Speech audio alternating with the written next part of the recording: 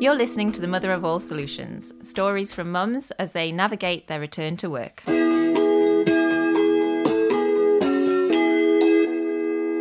Welcome listeners to Mother of All Solutions on Saturday the 15th of August. I'm recording in my home. It's about midday, I think. The kids have gone out to the park with their dad. I'm sat in what's our spare bedroom, stroke playroom, stroke now office, surrounded by not only cushions for the recording, but also camping kit and the usual plethora of toys. So that's where I'm sat. I've got a quiet moment. I'm sitting here reflecting on the podcast and what we've achieved over the past year. So for those of you who follow on Twitter, you'll have seen that I was celebrating our 1 year launch anniversary. So at the beginning of this month, we had a party, which is amazing to think that they happened. So we had a party down in Brixton. I was very nervous at the time. I had Owen, who's obviously supported throughout the podcast story, there with me, my mum, some of my best friends. But I was also like, will anybody else come? And luckily they did.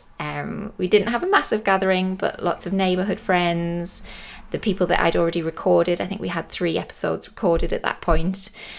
Some of their friends, some friends of friends, and it was a really great atmosphere.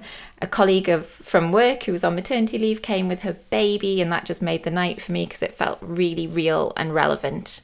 Because as you know, or if you don't know, the podcast is mainly around stories from mums navigating a return to work. The premise being that it came from my experience from my second maternity leave and my reflections on thinking about what I could do within my own remit to balance my return to work at that point and what was possible, and all the conversations I was having with other parents around what they were doing and what careers they were from and how they managed it and balanced it all. And I just thought there was something really special in those stories to share. So that's what we've been trying to do over the past year. We've built up more episodes. So we already had 3 recorded last August in 2019. We've now got up to 18 episodes, which is fantastic. Growing slowly, steadily. So we thank you everyone who's listened. I genuinely appreciate it. This is all new to me. Never made a podcast before. Not from a journalistic audio background. So it's just fantastic to explore this and hear from women who are doing fantastic things, and some dads too, and people from different backgrounds, careers, types of family situations, and just building up this portfolio of understanding of what people are going through and what we can do better, what the solutions are out there. And if you follow me on Twitter @SolutionsMother, I retweet a lot of articles and content from other people also exploring this topic. And if you don't follow, please do, because it's a great way to stay connected. So yeah, staying connected. Where we're at now with the podcast is this is going to be our last episode for a few months. It's a compilation. I'm really excited about it. We're going to pull together some clips from previous episodes from the past year and use it as a reflection point. I think we've all reflected a lot during lockdown and during the pandemic, and we're keeping on doing that. But we need to take time to sort of pause properly, really, with the podcast and plan ahead. So what I'll be thinking to do with the compilation is just share some of the stories, really, share some of the highlights. And I'm not just going to share highlights of mine. I'm going to share highlights of other mums who came along to the launch event. They're going to say a little bit about themselves and then select an episode to play something from. Something that resonated with them, something that they learnt from, something that they had a shared experience with. So we're going to let those mums tell the story of the podcast, tell the story of Mother of All Solutions through their choices. And I think that's a really nice way to sort of mark where we're at with everything. So those clips will be playing shortly. So just a bit of personal reflection from me. I think I've been on a fantastic journey with this. I still enjoy making the podcast, but I realise I've missed meeting people and recording in person with people.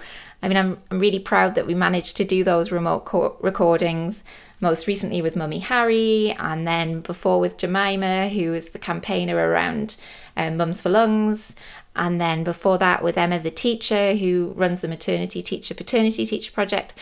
I'm really proud that those women embraced it and recorded with me, and they're very special episodes, but it would be fantastic to be able to record with people in person again. So we're going to look at how we do that for season 2.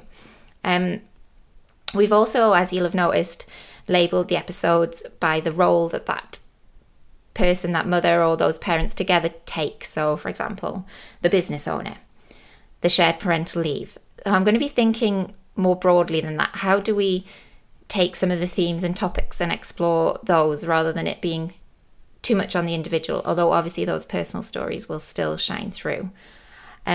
Also, because we're at this really important time where change could come, we're obviously in the beginning of this recession, furlough. We haven't seen how that's fully going to play out as it ends and people start to be not just returning to jobs but losing jobs. There's a lot of pressure on people out there in the job market, and as Mother of All Solutions is around that balance between work and parenting, there's going to be a lot of impact to play out that it's not all going to be good. So I think we need to really pause and think about what stories we tell that are about solutions and, keeping that campaign element going that we talked about at the beginning of the podcast. Like, how can we make things better? And not just better, but different if they need to be different.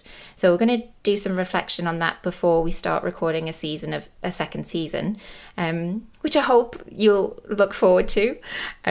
If you are new to the podcast and you haven't listened to any of the previous episodes, obviously this compilation will give you a flavour of it, but do delve back into the archive. It's not massive, as I say, 18 episodes, so it's manageable to listen through. If you do like it, I'd please encourage you to rate, share and subscribe.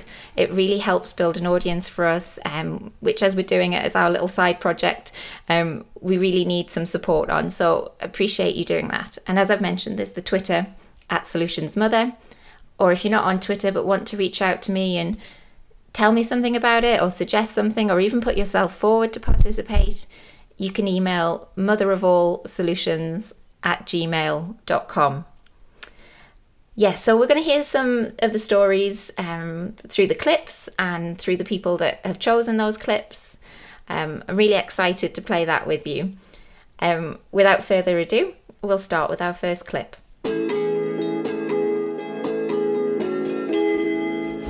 Hi, I'm Sarah Fox and I work as a product designer in Trainline.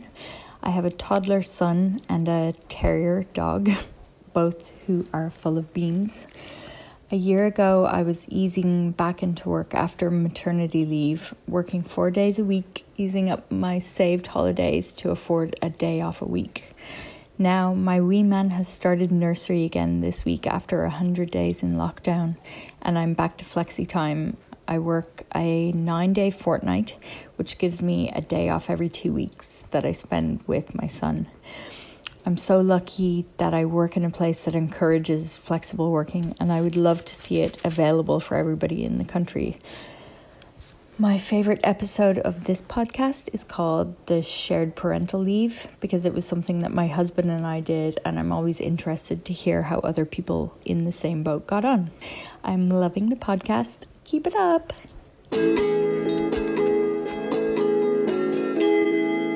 I think in terms of timeframes, how we wanted to split it, whether it be 6 months, 8 months, 4 months, I think that stays within our power. Within your rights. My understanding of the legislation is that we can sort of dictate those terms. I think so. And how did you split it then? How did you organise your share? So I do remember this conversation. So I remember us. We knew in our bones we were going to do shared parental leave. Like, it just made sense. Yes. And I don't remember it ever being a question. But then obviously it is like, how do you carve up that year? And I think John started that conversation tentatively suggesting that we would because we were doing this for in a just and fair way, that it would be 6 months. Yeah. And then that I had a different idea about what I thought was just and fair in this context. Yeah. Because so then I suggested, well, maybe like 8 months, 4 months would be 8 months for me, 4 months for him. Bargaining going on, yeah. Yeah, just because it's our first child and it's the first baby I've ever had, and I don't know how it's going to go. And I was pretty sure the first month or so might not. I might be recovering from things physically, as well as getting used to having a baby. So they're completely different experiences of that, my 6 months or his 6 months. You know, so we discussed that, and I remember you being very accepting of that. Oh, yeah. I mean, I think it wasn't a long drawn out conversation. I think we pretty quickly got to the idea that we'd split it 8 months, 4 months. Okay.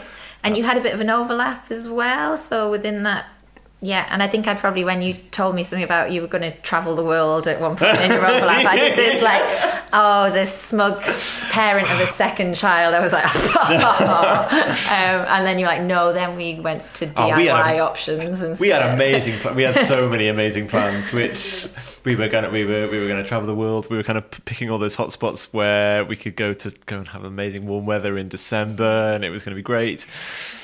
And then when we did backtrack from that, and we decided that we'd get all of the kind of leftover bits of DIY done whilst there were two of us around the house, so we could really finish it off and have a really kind of beautiful home for Manon to grow up in. And then when we did a bit of DIY-ish. So I went back to work after 8 months, and then because I used my annual leave, we had a 6 month overlap. 6 week. 6 weeks. Sorry, 6 weeks. And we made a list of 7,000 things that we were going to achieve in those 6 weeks, and we achieved a couple of them and bought some Christmas presents, and that was about it. And then on Christmas, and we had a really nice time together. Yeah, exactly. I mean, that was. I mean, it was the most amazing privilege to have that time just as the three of us, and it was kind of beyond the. It was beyond the first bit, which is, I mean, it's kind of magical, but it's also exhausting, and this was this was really, it felt very indulgent to have that time as a family. I think we feel differently about that time, because I think you'd been at work for 8 months, 7.5 months, and so you just stepped into your leave. So it was a magical mystery tour of not being at work and being with Manon and me, whereas I was coming to the end of my leave, and so I found that time. It was really great to all be together, but I found that there was an edge to that experience because it was coming to a close. And also probably, as most mothers listening can empathise with, you're also trying to work out what your return to work looks like, which isn't always a straightforward process. So even if you're keen to go back and you're into your job, which you are, you still have to work out exactly how it's going to work, and there's some pressures and some confusions along the way. So you probably had all that sort of simmering. Am I right in assuming that, or is that? Yeah, because I just didn't know how it was going to be. It was all so new, and you just don't know how it's going to feel. But I think that's one of the huge benefits of shared parental leave, was that I didn't have to go back to work and go through the process of putting Manon in nursery all at the same time. Yes, okay. I think this is where it holds huge value for me and my experience, is because I then had 2.5, 3 months of being at work and getting used to being at work, and then coming home and John being with Manon. Yeah. And that just felt so normal and usual. It wasn't an abrupt break. Yes. The transition was so much more gentle, and I really appreciated that. So I could get my feet back under my desk at work without too much stress of worrying about Manon. Yeah, or that kind of rush to get in and get back, as that pressure was off a weeny bit then.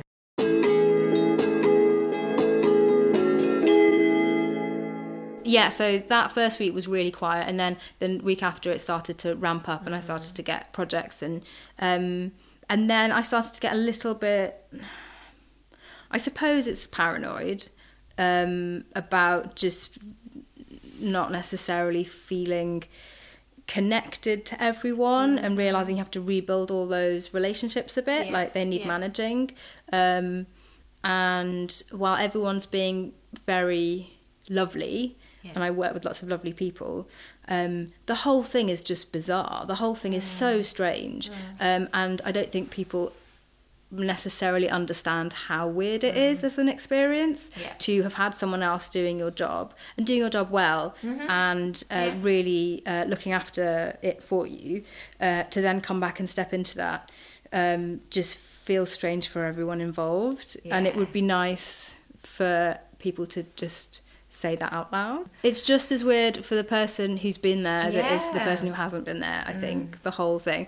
And so that was, for me, it was like a real challenge to manage those relationships. And I tried really hard, and my colleagues tried really hard to to be honest about what was going on. I think just generally it's a people management issue, and maybe it's one of those things whereby if you haven't experienced it, it's really difficult to understand how to help.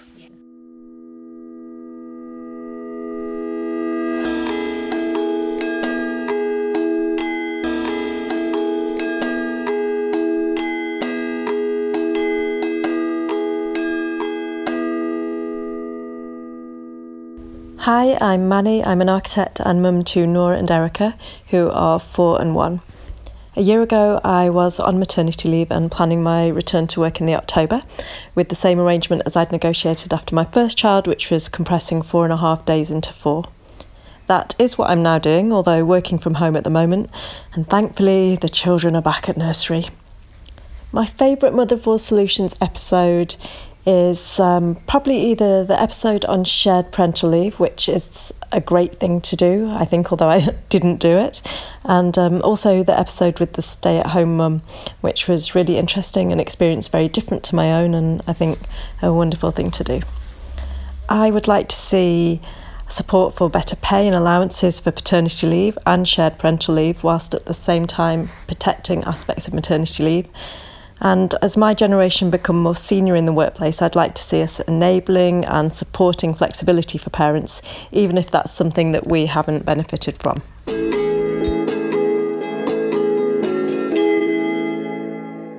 Although I do feel judged sometimes by some people that say, "Oh, you don't work." I'm like, "No, I'm a stay-at-home mum." I get that a lot. Quite surprised, yeah. So you can sense them judging or being surprised. And I feel a little bit judged, yeah. And actually, when I meet mums that work full time, they try and justify them working full time and they feel bad about not spending time with their children. So you can't. I just feel like no one can really win. The guilt is real all around. It is very much, it's all around. And actually, from my family, mum's like, look after your children. So there's a bit of pressure from there as well.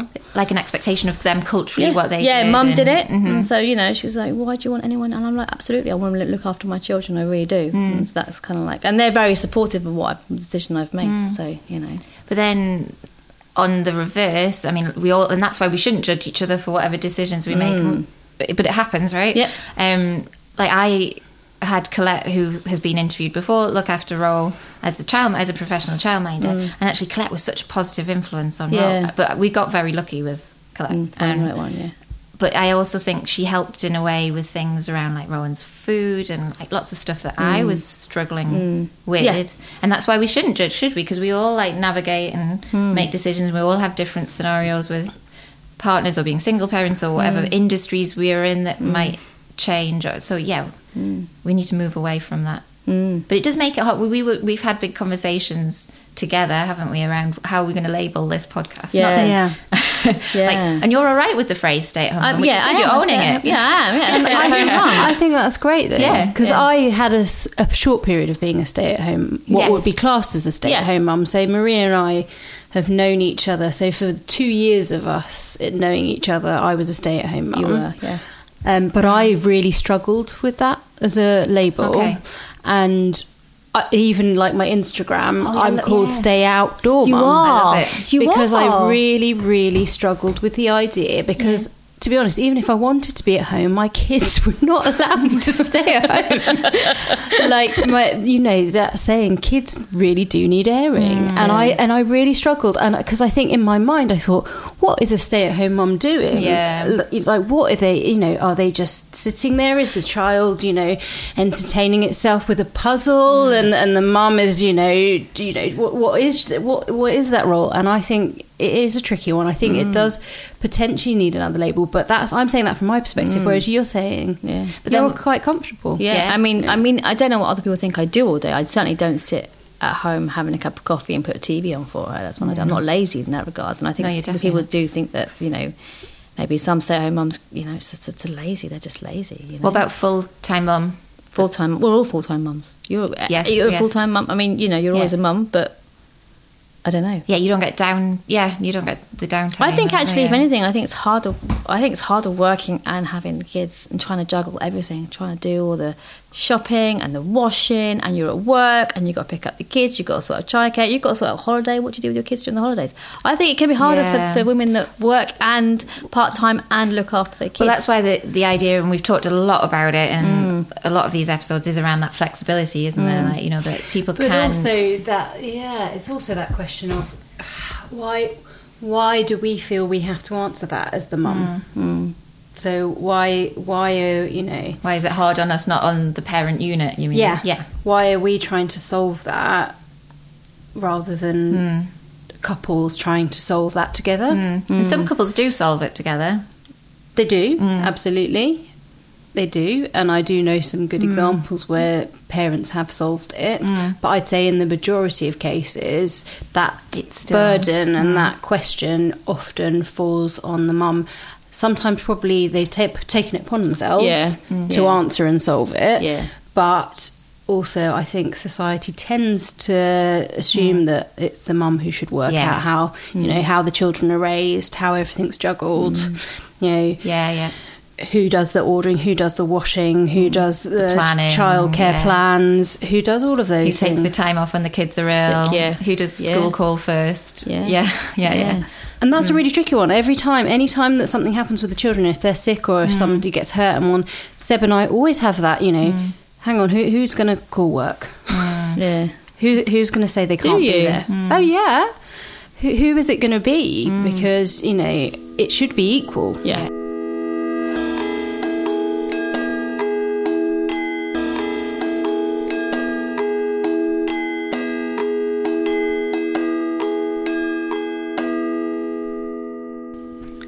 Hi, I'm Helen and I work in London as a strategic analytics consultant and have 2 kids, Fred, who is 2.5, and Imogen, who is 7 months. A year ago, I was working 4 days a week and I'm currently on maternity leave, planning to return to work at the end of the year on the same part-time basis. I found this podcast really helpful for learning what flexible working approaches are actually like in reality and the various options that are available both when it comes to planning maternity leave and also when returning to work. My favourite episode was episode 8 with Nell Bose on her approach to developing her career and aiming for senior roles while balancing having a family life. Nell spoke about setting effective work boundaries up front before starting a role, and it definitely gave me food for thought when returning to work after my first child, and I'll be hoping to use it again as I plan for my second return to work later this year.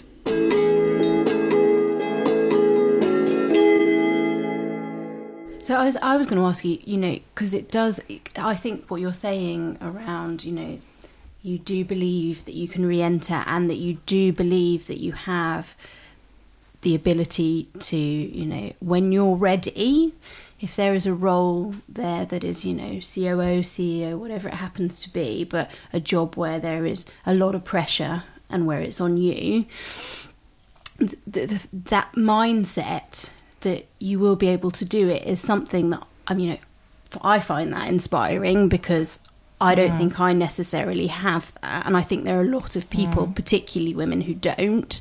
People talk about things like imposter syndrome and the belief that, someone's going to find you out. You know, you're going to be in there and one day you're going to be found out, you know, who Who is this?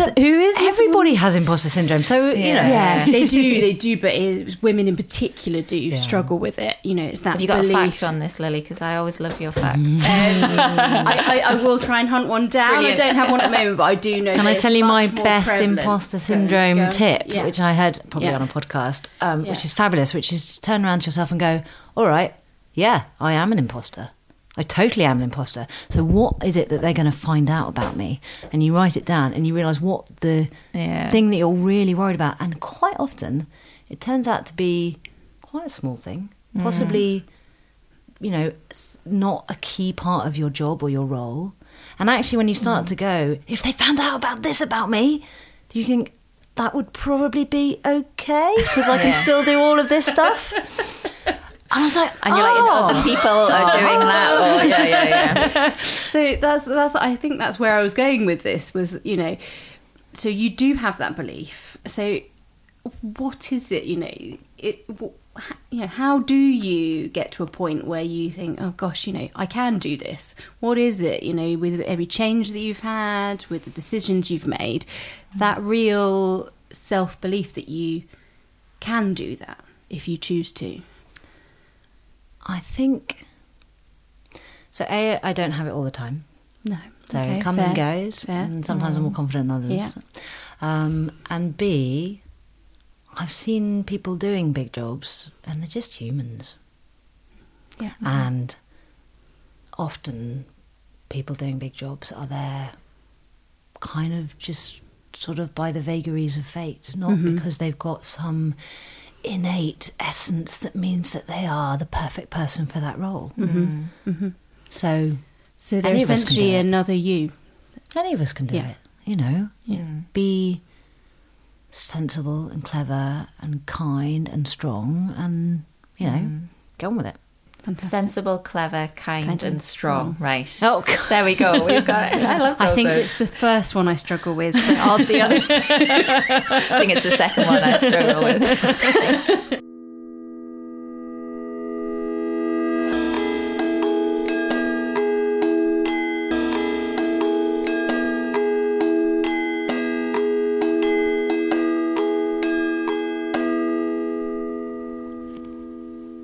Hi, my name is Mizzy Ajala.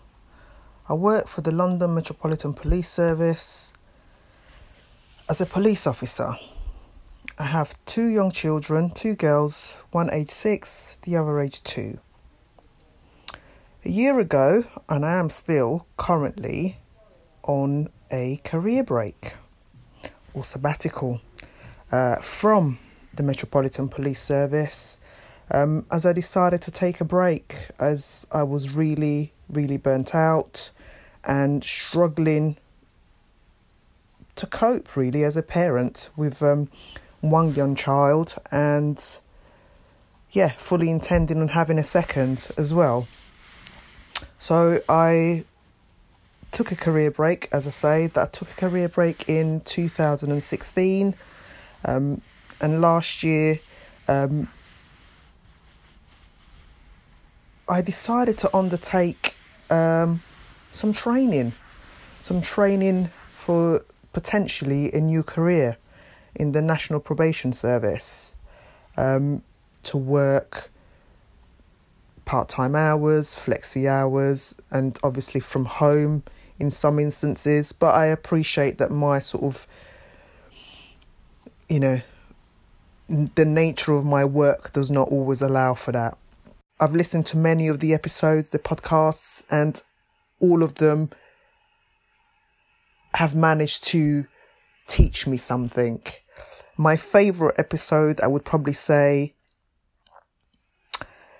it's a difficult question, but my 2 favourite episodes then, I should say, are the Childminder, so episode 4, and the A&E Doctor and the Academic, episode 11.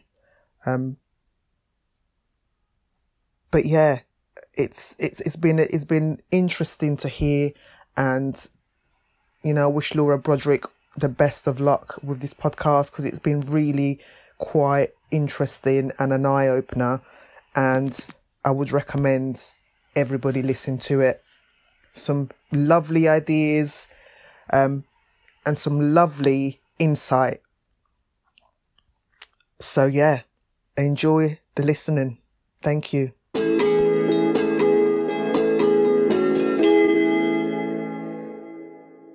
Because you're seeing people in a very important phase. And vulnerable phase.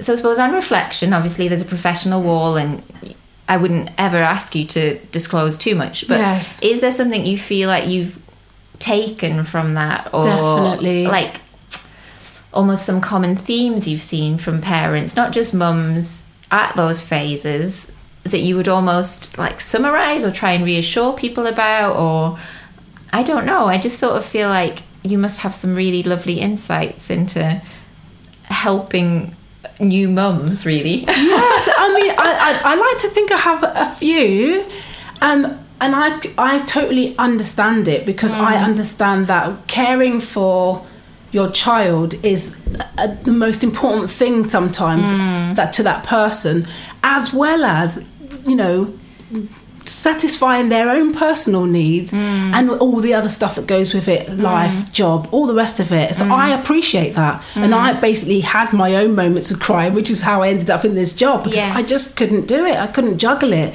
So I'm coming first and foremost from a place where I understand that. I've been there. So when it happens, I'm happy to see that. It sounds a bit weird, but I'm like, good, we're getting it out. Good, we get to have a chat with it. And I feel really fortunate that I'm able to be part of that process, that somebody can cry on me or have a chat with me or just ask me anything. And that's what I've genuinely done. Say, for example, a parent has called and they're looking for childcare and I can't provide them with the childcare space. I'm like, I really can't help you. I still, before they went, I always said to them, but when you do ring around, always ask as many questions. I remember you saying because this. If somebody's not prepared to answer those questions for you, or they feel uncomfortable because you've kind of started interrogating them, then you're going to know more and more whether you feel comfortable to leave your child with that person. And the reason why it's important to ask a lot of questions is because you need to be able to have dialogue with that person. You know, it's just, a lot of the time it's going to be somebody you don't even know, and you're leaving your most precious possession with a stranger. How's that working for you? You got to get to know them. And I think that when you build that relationship on that basis, then you can express yourself when you need to. So you know what I mean? So I always encourage parents, please ask lots of questions. And people say, oh, I don't really want to. No, it's really important. This is your child. And because I understand that peace of mind is something that you can't put a price on, knowing how you can have a really good dialogue and good communication with the person who's looking after your child, whether they're in a nursery, the school teacher, if that person's available to you, then anything you're going through, you've also got that person as a support system. And I think support systems, having talked to you about not having children's centres and childminder drop-ins as a support system, I understand that parents need a support system, no matter how great or small the involvement is.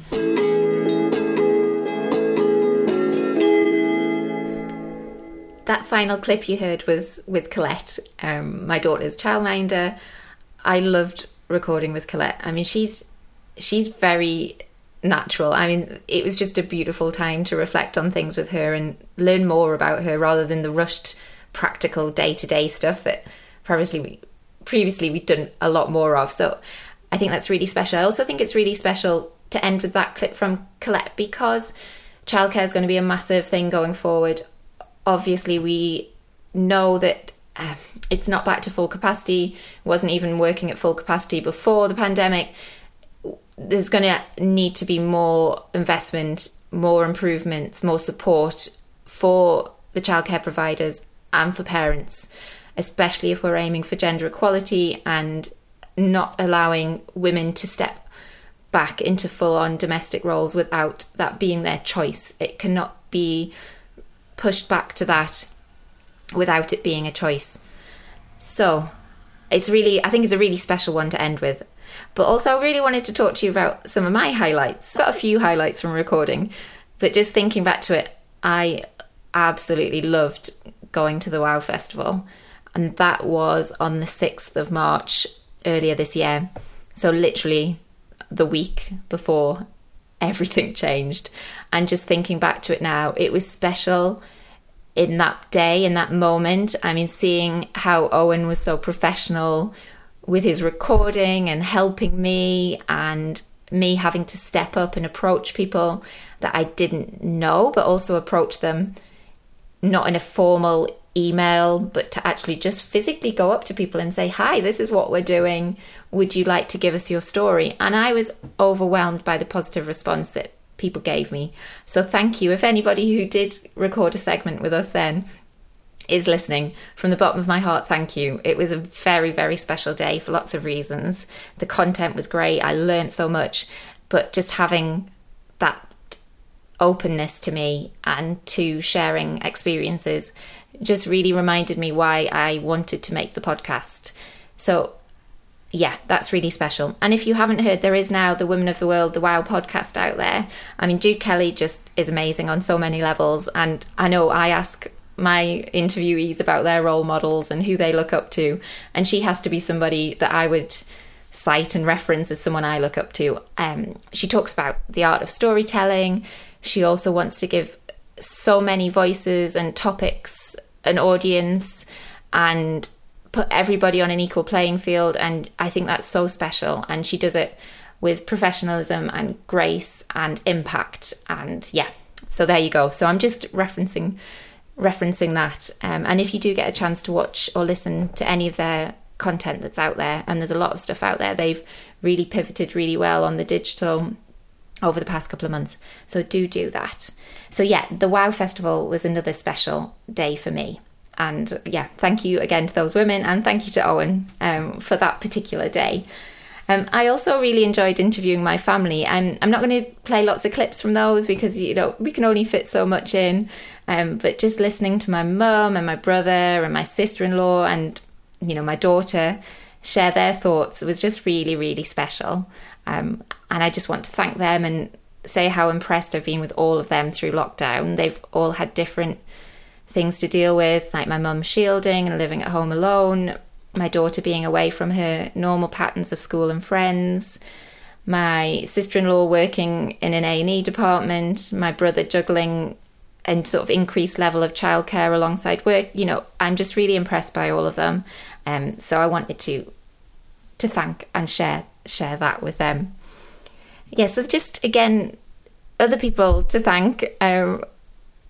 Roz was my job share partner. I've mentioned her a few times, and Roz has produced the sound that you've heard and enjoyed in this episode. I've loved the journey of working with Roz in my paid employment, but through this podcast as well, and the sound is beautiful. So thank you to Roz for doing that. Yeah, so what can I say to finish? I just really hope the podcast has made you reflect on some of your own experiences and give you some ideas for how you can approach things going forward.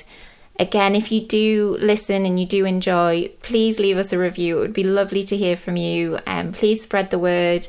If you're on a WhatsApp group or a Facebook group or whatever it is, just if you could drop a little note and say, if anybody's interested in podcasts, here's one to search out. You can find us on the podfollow.com/MOAS. You could share that with them. They can search Mother of All Solutions on any podcast channel, wherever they listen to their podcasts, and they'll find us.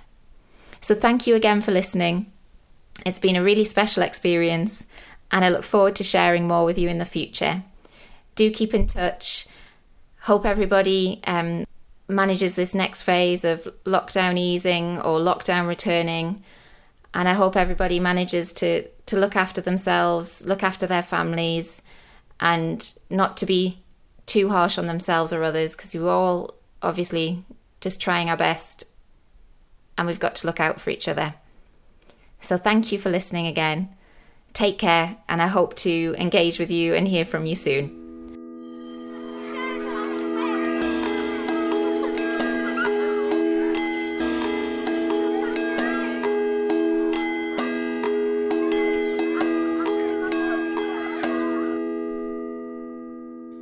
You've been listening to the Mother of All Solutions. The Mother of All Solutions is produced and hosted by Laura Broderick and edited by me, Owen Wainhouse. Music for this episode was specially commissioned and produced by Ros Fraser.